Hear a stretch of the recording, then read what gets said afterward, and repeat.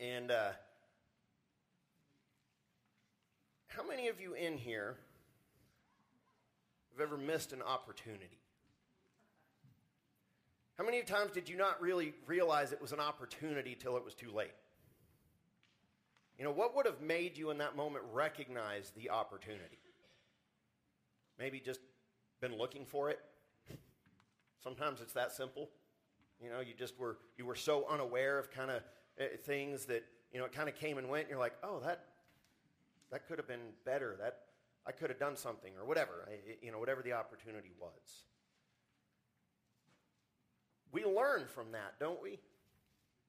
Some of those missed opportunities that we think, well, if I go back, I would that would be different. But we kind of learn to pay attention, and that's what this week in Ephesians 5:15 through 21, what Paul tells us.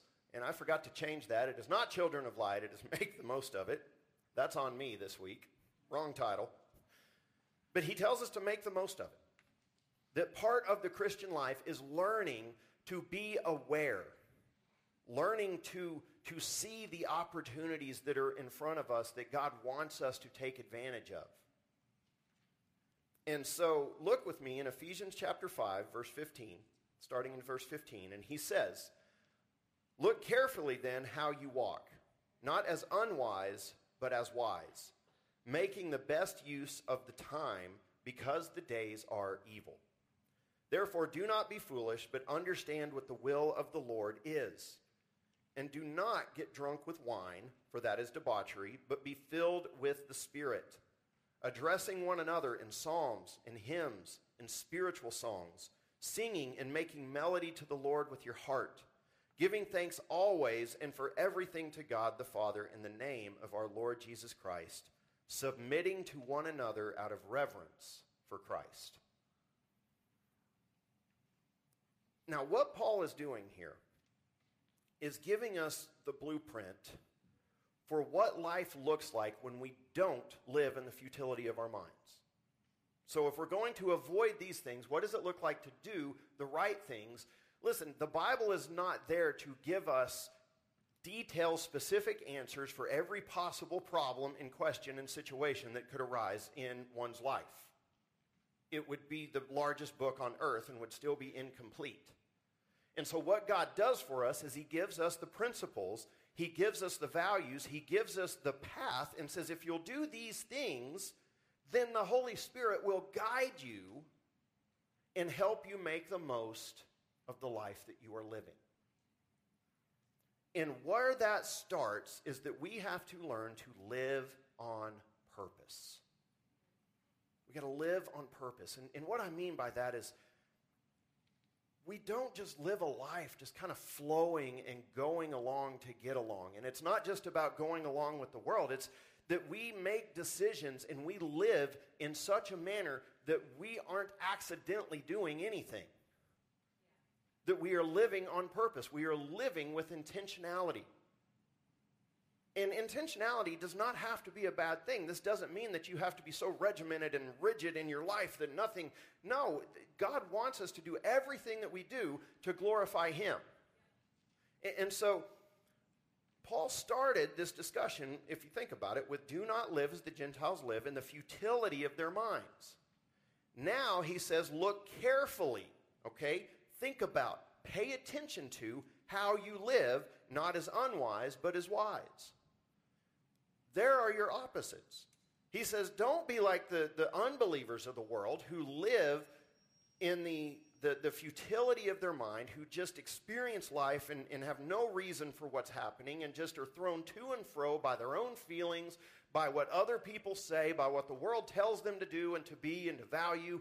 He says, don't be that. You be in charge of your life. But he says, do it with wisdom. Do it with wisdom.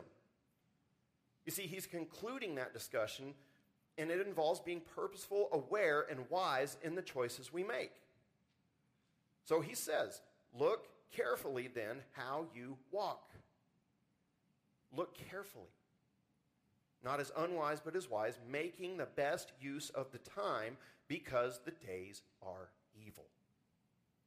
Therefore, do not be foolish, but understand what the will of the Lord is. So look carefully. What does that mean? It means to do something with exacting precision, to determine carefully.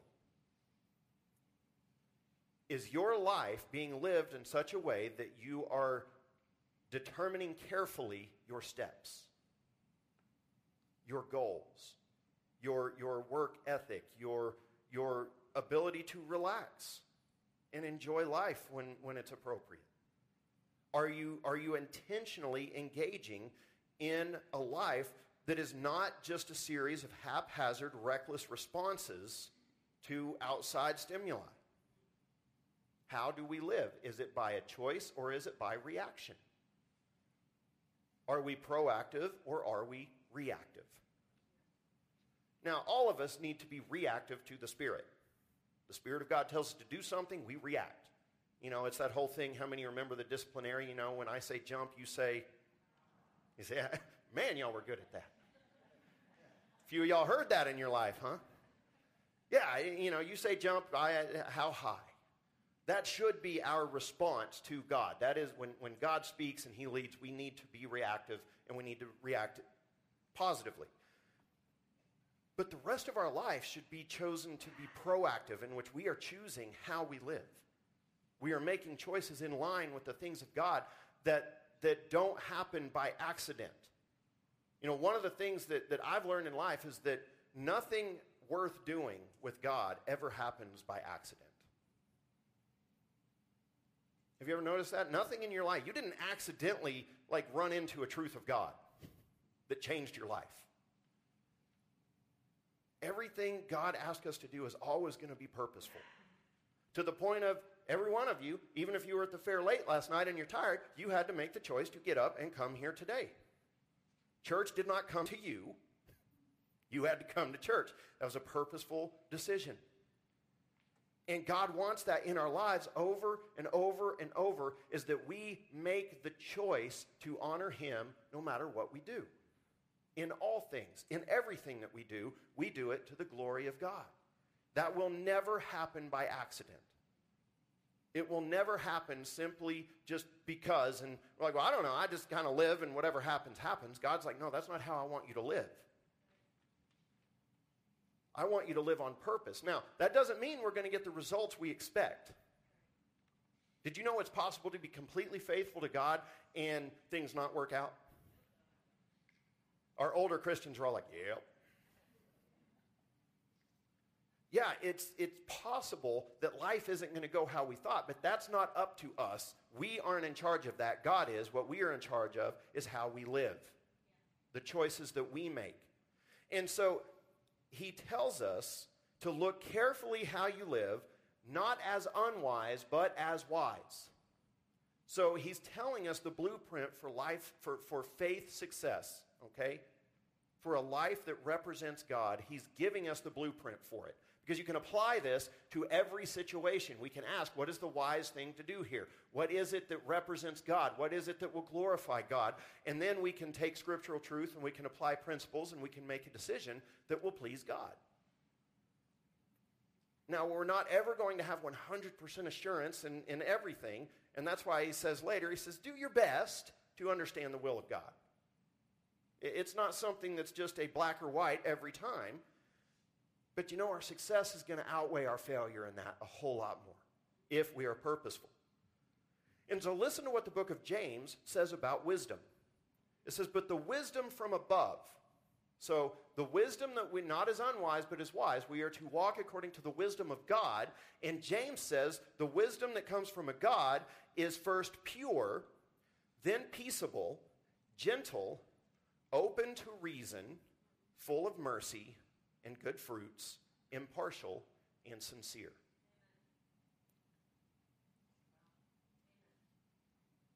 Let that simmer for a second. Think about those. Doesn't this sound like the kind of person you want to be around?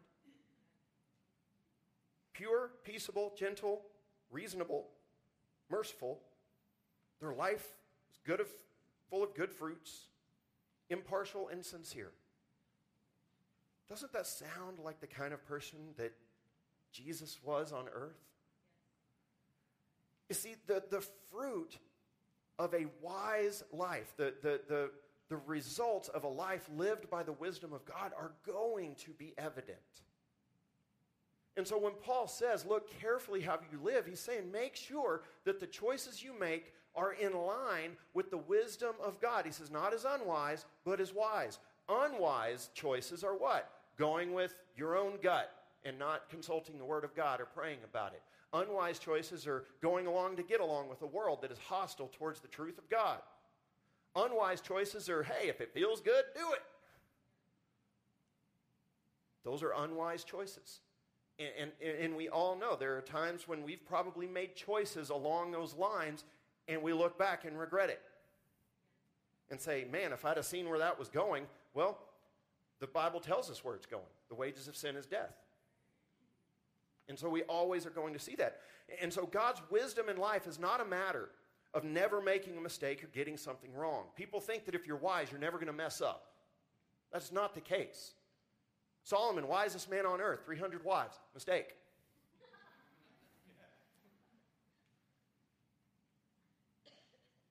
Wisdom is having the ability to discern truth from error, to recognize the truth and the way of truth despite the chaos that's around us. Now, it's discipleship and it's faith that pushes us through to make those choices, to follow through on it. And so, it's not about never getting anything wrong. We aren't perfect, and we never will be.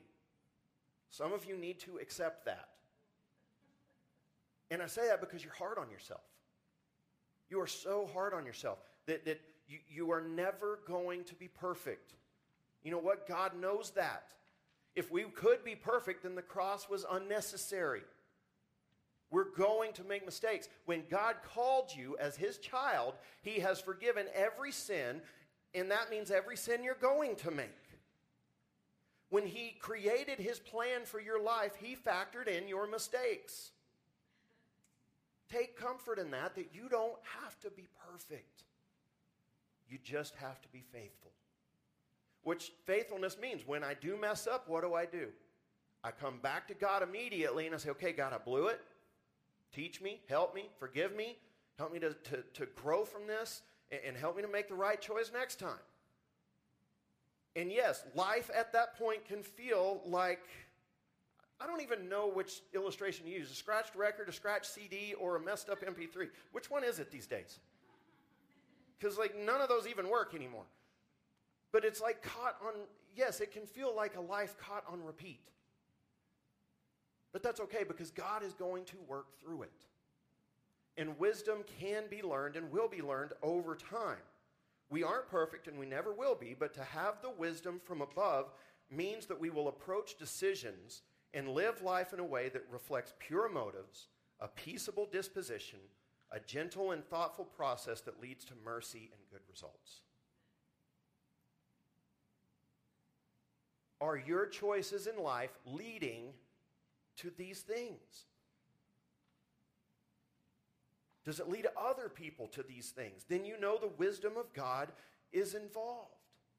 And it means that the good wins out in the long run. When the good wins out, everyone benefits. There is a resolute strength of love that is at the core of godly wisdom, that is more about who we are than what we accomplish. We can accomplish things by worldly wisdom, but be completely out of step with God. Or we can be walking with God and experience professional failure, but know that integrity was intact and that we walked with God and God's got me and he's in control of my life anyway, so this failure doesn't reflect on me as a person. It's just, hey, things didn't work out. It can happen.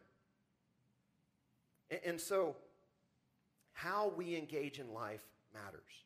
It matters way more than the results that we think, well, if I'm faithful, these things will happen. No, what we see is if we are faithful, successfully faithful in our lives, we will become a certain thing.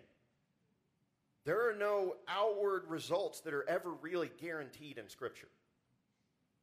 There's no 5 steps to success, lined out in Scripture. Jesus never told us how to run a business. Jesus did not tell us how to run a city. He didn't tell us those things. He gave us the path of life, and then he said, now you take that and you do what you do to my glory.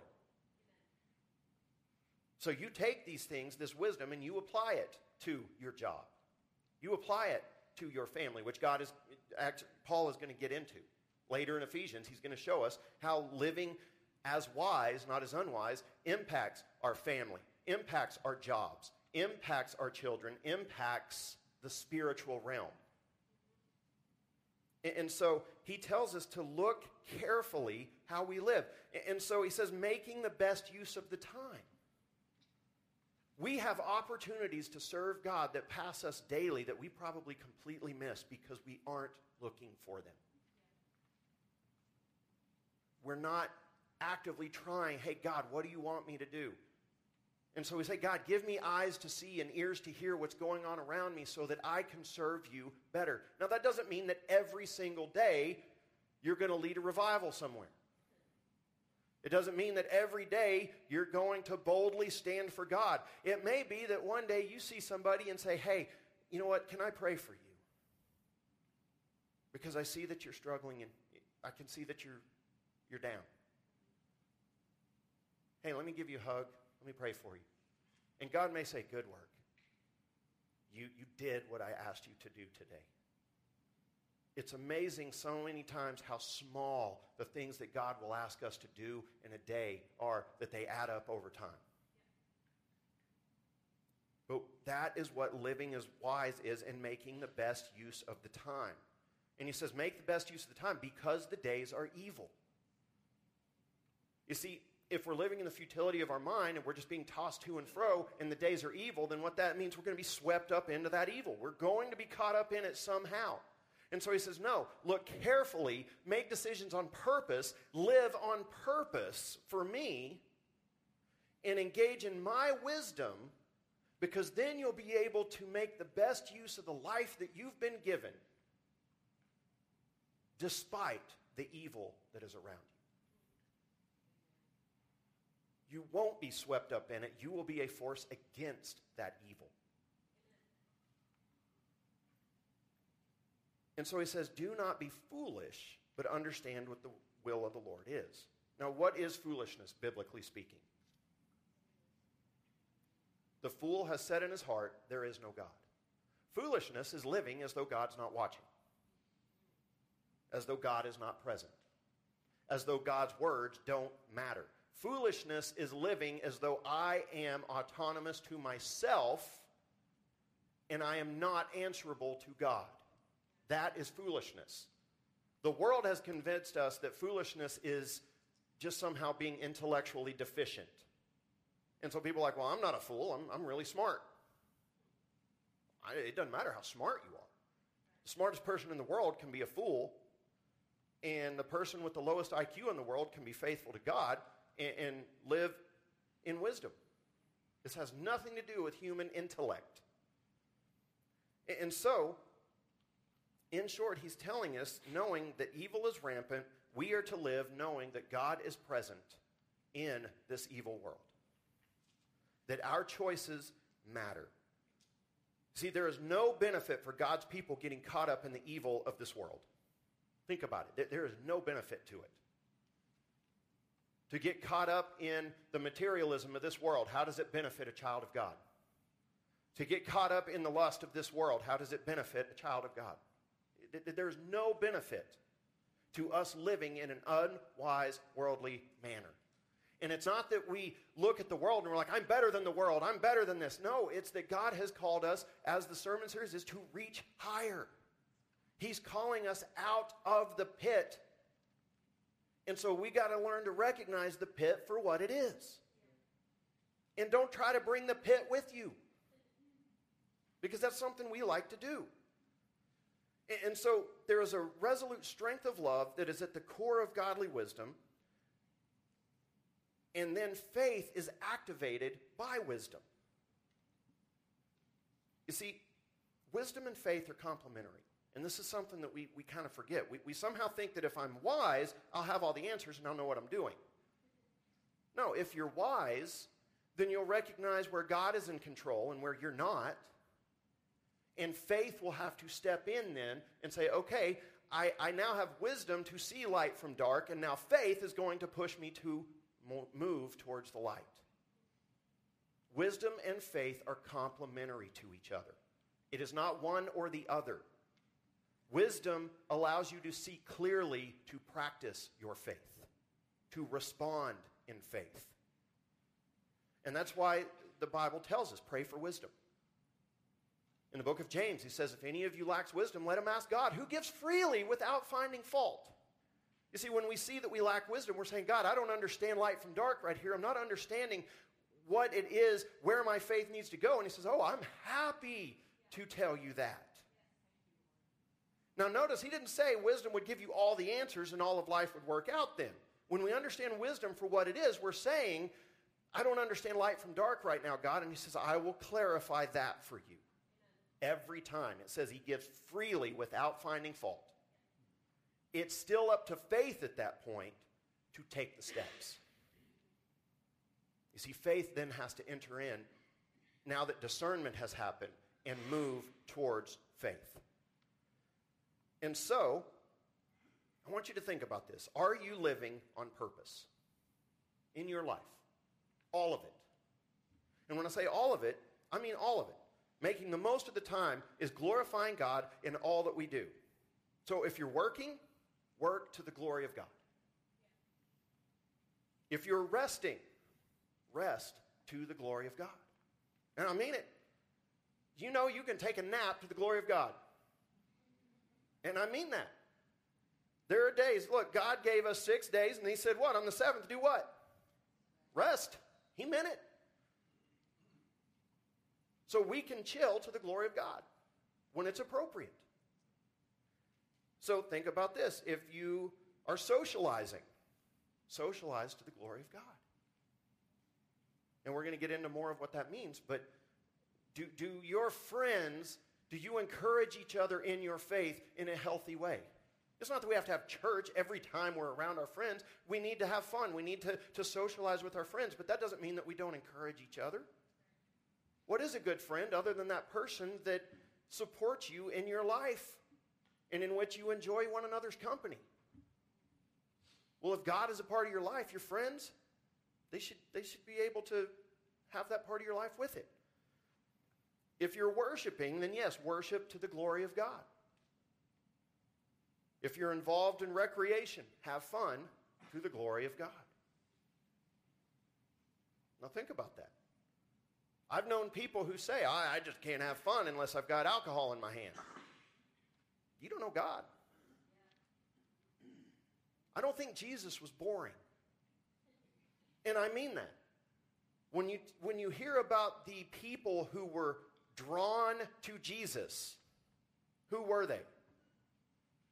We always like, it's the prostitutes and tax collectors and the sinners. You mean the people that lived life for fun? Were drawn to this man. You know why?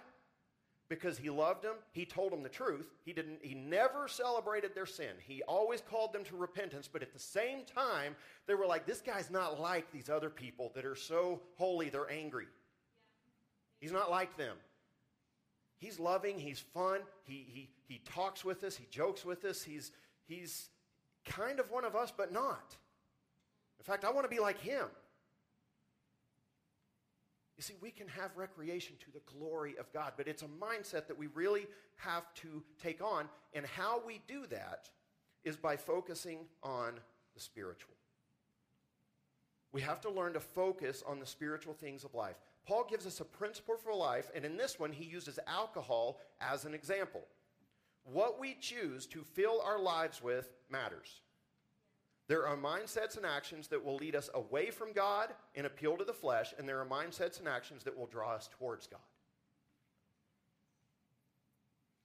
So let's listen to what Paul says. In verse 18, he says, "And do not get drunk with wine, for that is debauchery, but be filled with the Spirit." So he's got a contrast here. There's an either or.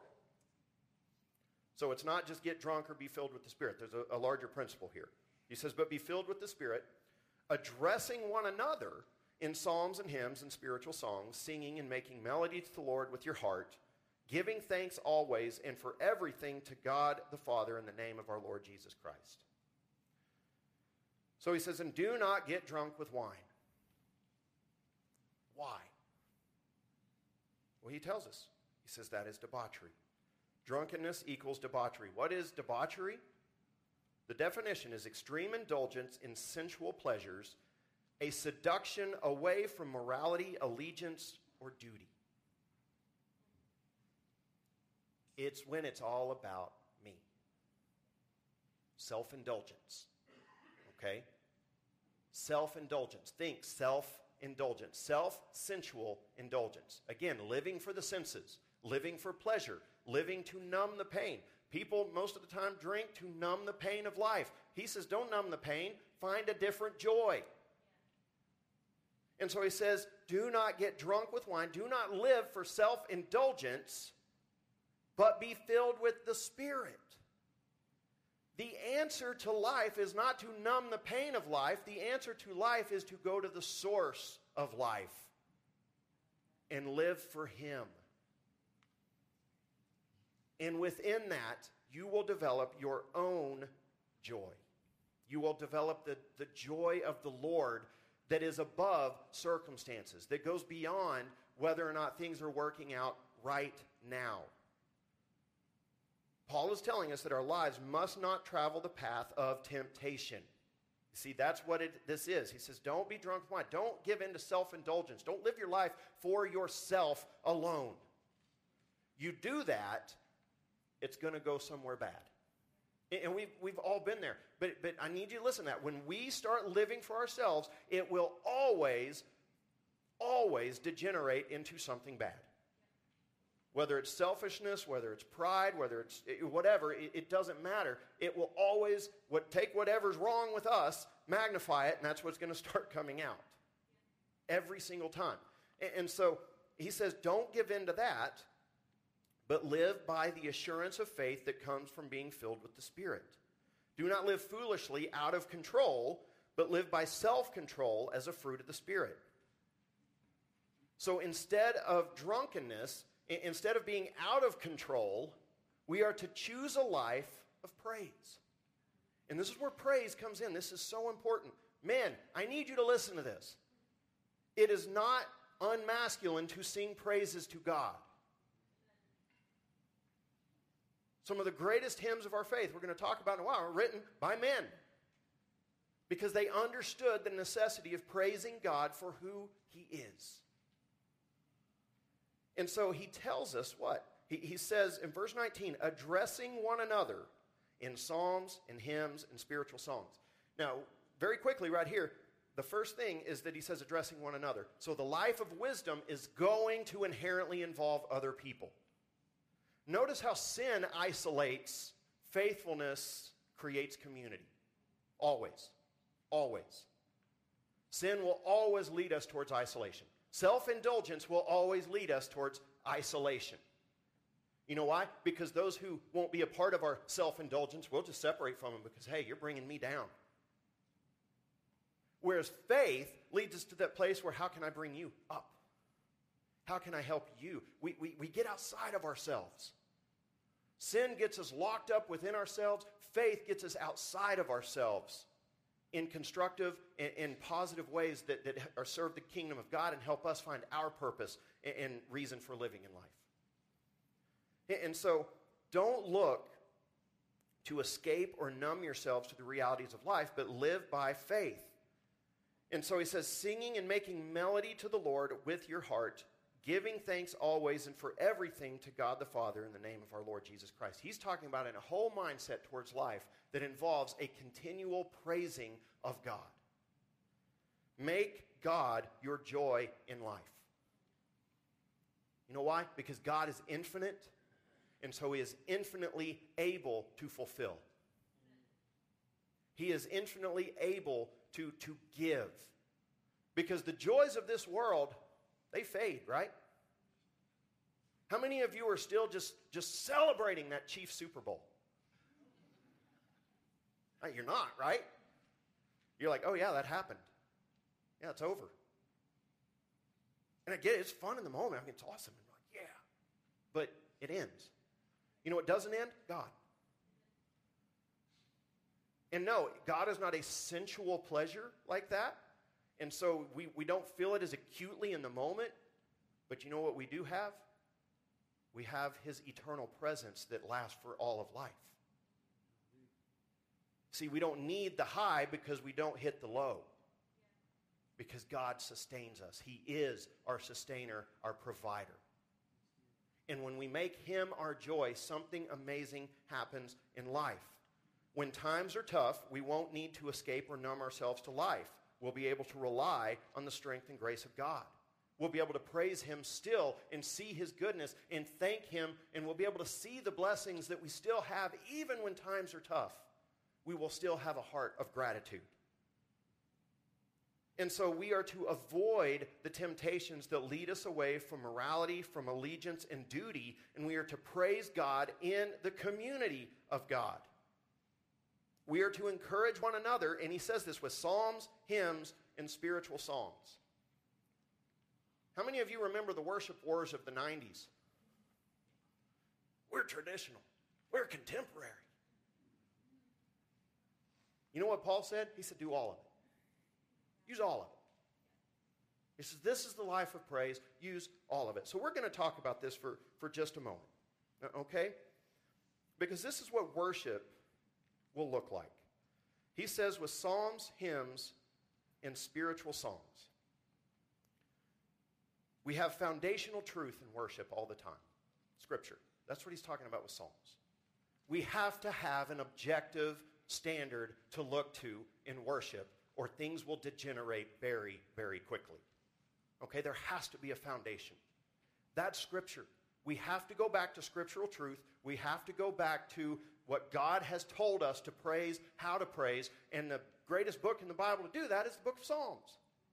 We can see, praise him for his glorious strength and for his power and for his wisdom. And it tells us what to praise and how praiseworthy he is, and we can model our worship after that.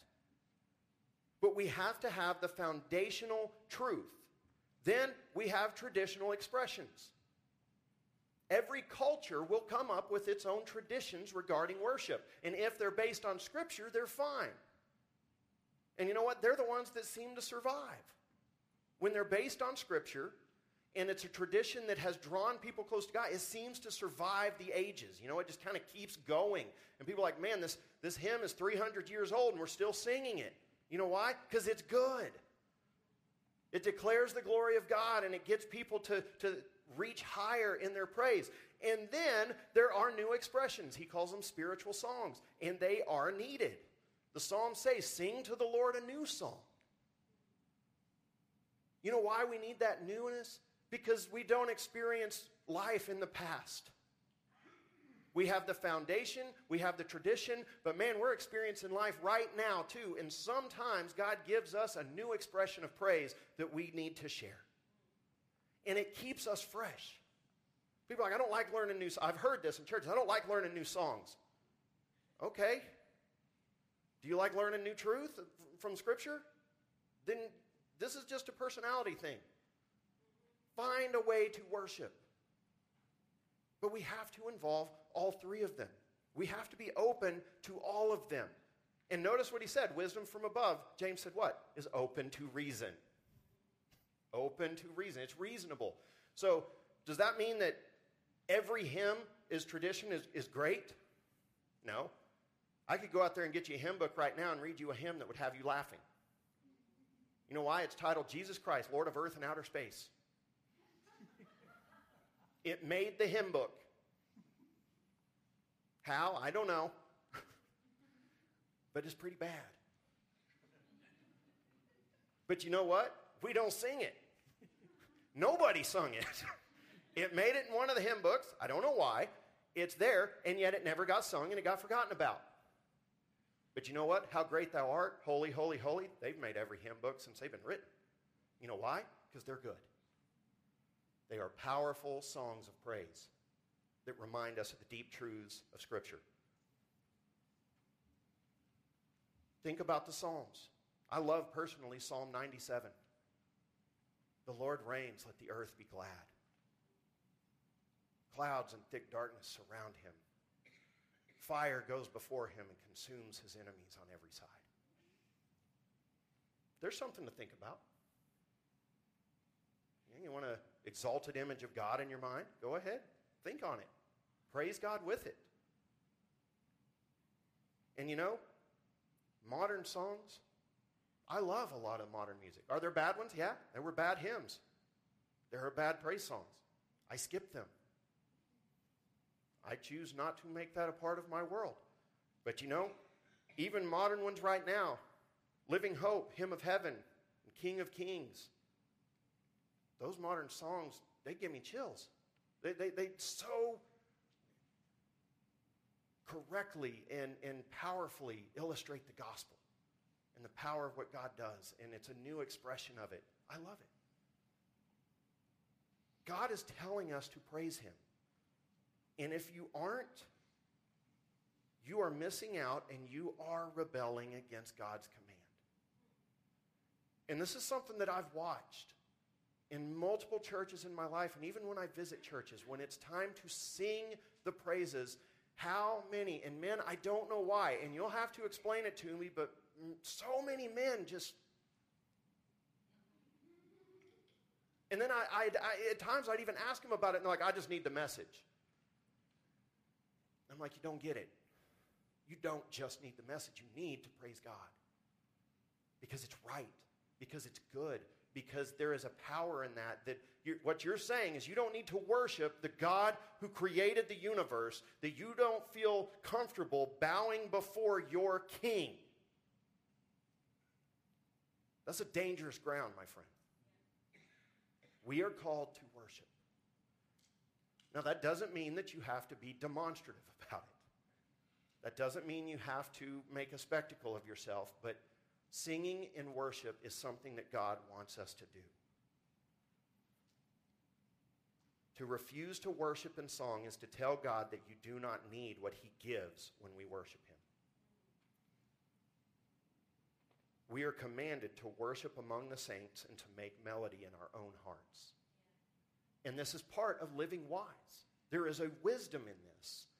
Now look, it doesn't always make sense.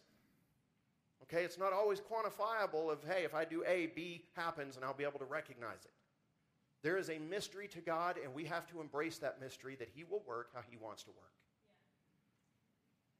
Yeah. And then, Paul throws something in out of nowhere, it seems.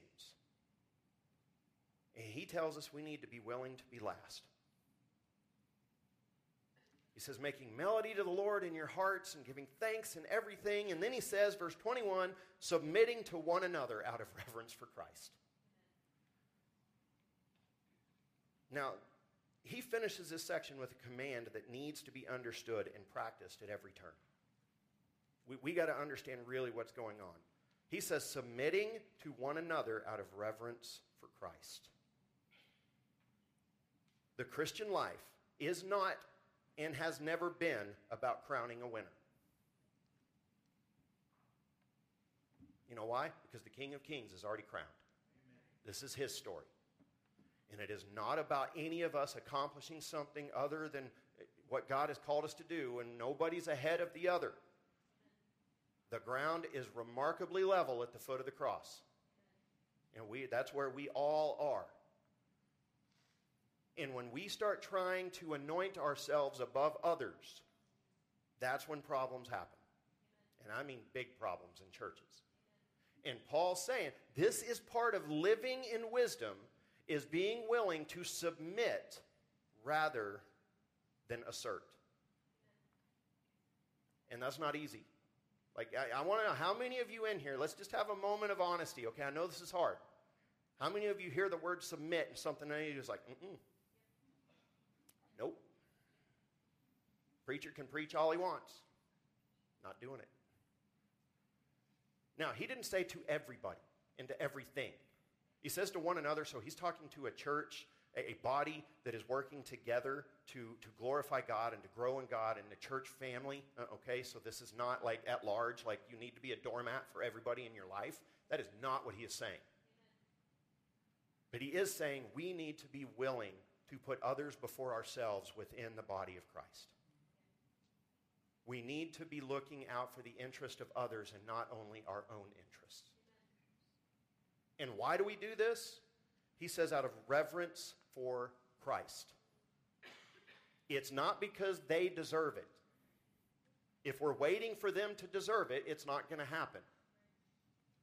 It is because Christ saved us when we didn't deserve it, that we now can submit to another when they don't deserve it. Now that doesn't mean, again, indulging sin. This is not the submission he's talking about. He's not saying we just indulge bad behavior. No, we call that out. Okay, we help each other with that. We work to follow Christ together.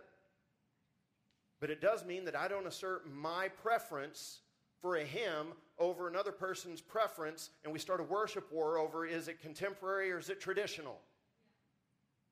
You know what that means? That means we're both willing to submit and say, you know what? We need to both be reasonable. God has called us to that. The wisdom of God is reasonable. How about we have both? Amen. And how about we both actually worship to both? This is why I have a problem with churches that have a contemporary service and a traditional service. Way to divide the body. You've really worked towards unity. And I mean that, like, good job. You've told people that their preference is more important than unity. Come and get what you want. And guess what? Those churches are divided. They are. That's what it means to submit to one another out of reverence for Christ. That we are willing to put ourselves last. You see, what enables us to live as wise and not as unwise and to make the best use of the time is that we are called to get out of our own way. Get out of your own way and put the thing of God first. Put the will of God first. And then figure out where your preferences land within that of, okay, do I get a preference even? Because sometimes the will of God is going to say, no, you don't get a preference in this. Oh, okay, well, I don't get a preference. Thank you, God. Or, okay, I have a preference. Yeah, that's okay. We can work within that. I can work within the will of God in this, and it's okay. But we have to put the will of God first, and we have to understand this isn't about building anybody's kingdom but Jesus's. You see, Jesus said this, and I'm going to close up with this. Matthew 23, 11 through 12, he says, "The greatest among you shall be your servant. Whoever exalts himself will be humbled, and whoever humbles himself will be exalted." This is God's plan for the church. And he says, if you want to be first, you better learn how to submit. You better learn how to serve, and you better learn how to do it with a joyful heart. Because if you don't, and you exalt yourself, what does he say? Whoever exalts himself will be, say it. He says that's going to snap back on you hard. And God has a way of doing that. And we may win in a moment and think, I got my way, but trust me, God is watching, and that is living foolishly, and God is going to take care of that in the long run. He has a way of doing that. And so we have to settle. I mean, we really do. We got to get that inside of us, whatever that is, and say, I can settle for being last. It's okay because God has saved me, and I am loved by Christ, and my sins are forgiven. My life is good because I have Jesus, so I don't have to win this battle. In fact, I don't even need to engage in this battle because this battle is pointless. We have to be willing to submit to one another out of reverence for Christ. Now, Paul is going to continue this. The submission theme is going to continue for the rest of the book. So we're not leaving it behind here. It will continue into the next one. But this is how we make the most of the time. This is how we make the most of life. Is by living on purpose, focusing on the spiritual, and being willing to be last. Let's pray. Father God, thank you so much for today. God, we thank you for the opportunity to gather together, to worship your name, to praise you, to study your word. God, I pray that the words that we've read today, God, that you would bring them to mind, Lord, what you want us to learn and know. Lord, let your truth settle into our heart. Let it grow roots. Let it grow roots that over time it would bear fruit. God, we're yours. Our lives are not our own. We've been purchased at a price, and that price was the blood of Jesus Christ. God, we ask you, use us as your servants to glorify your name, to build your kingdom, to minister to others. God, help us to get out of our own way. God, it's in Jesus' holy name we pray together. Amen. Amen. Let's stand together.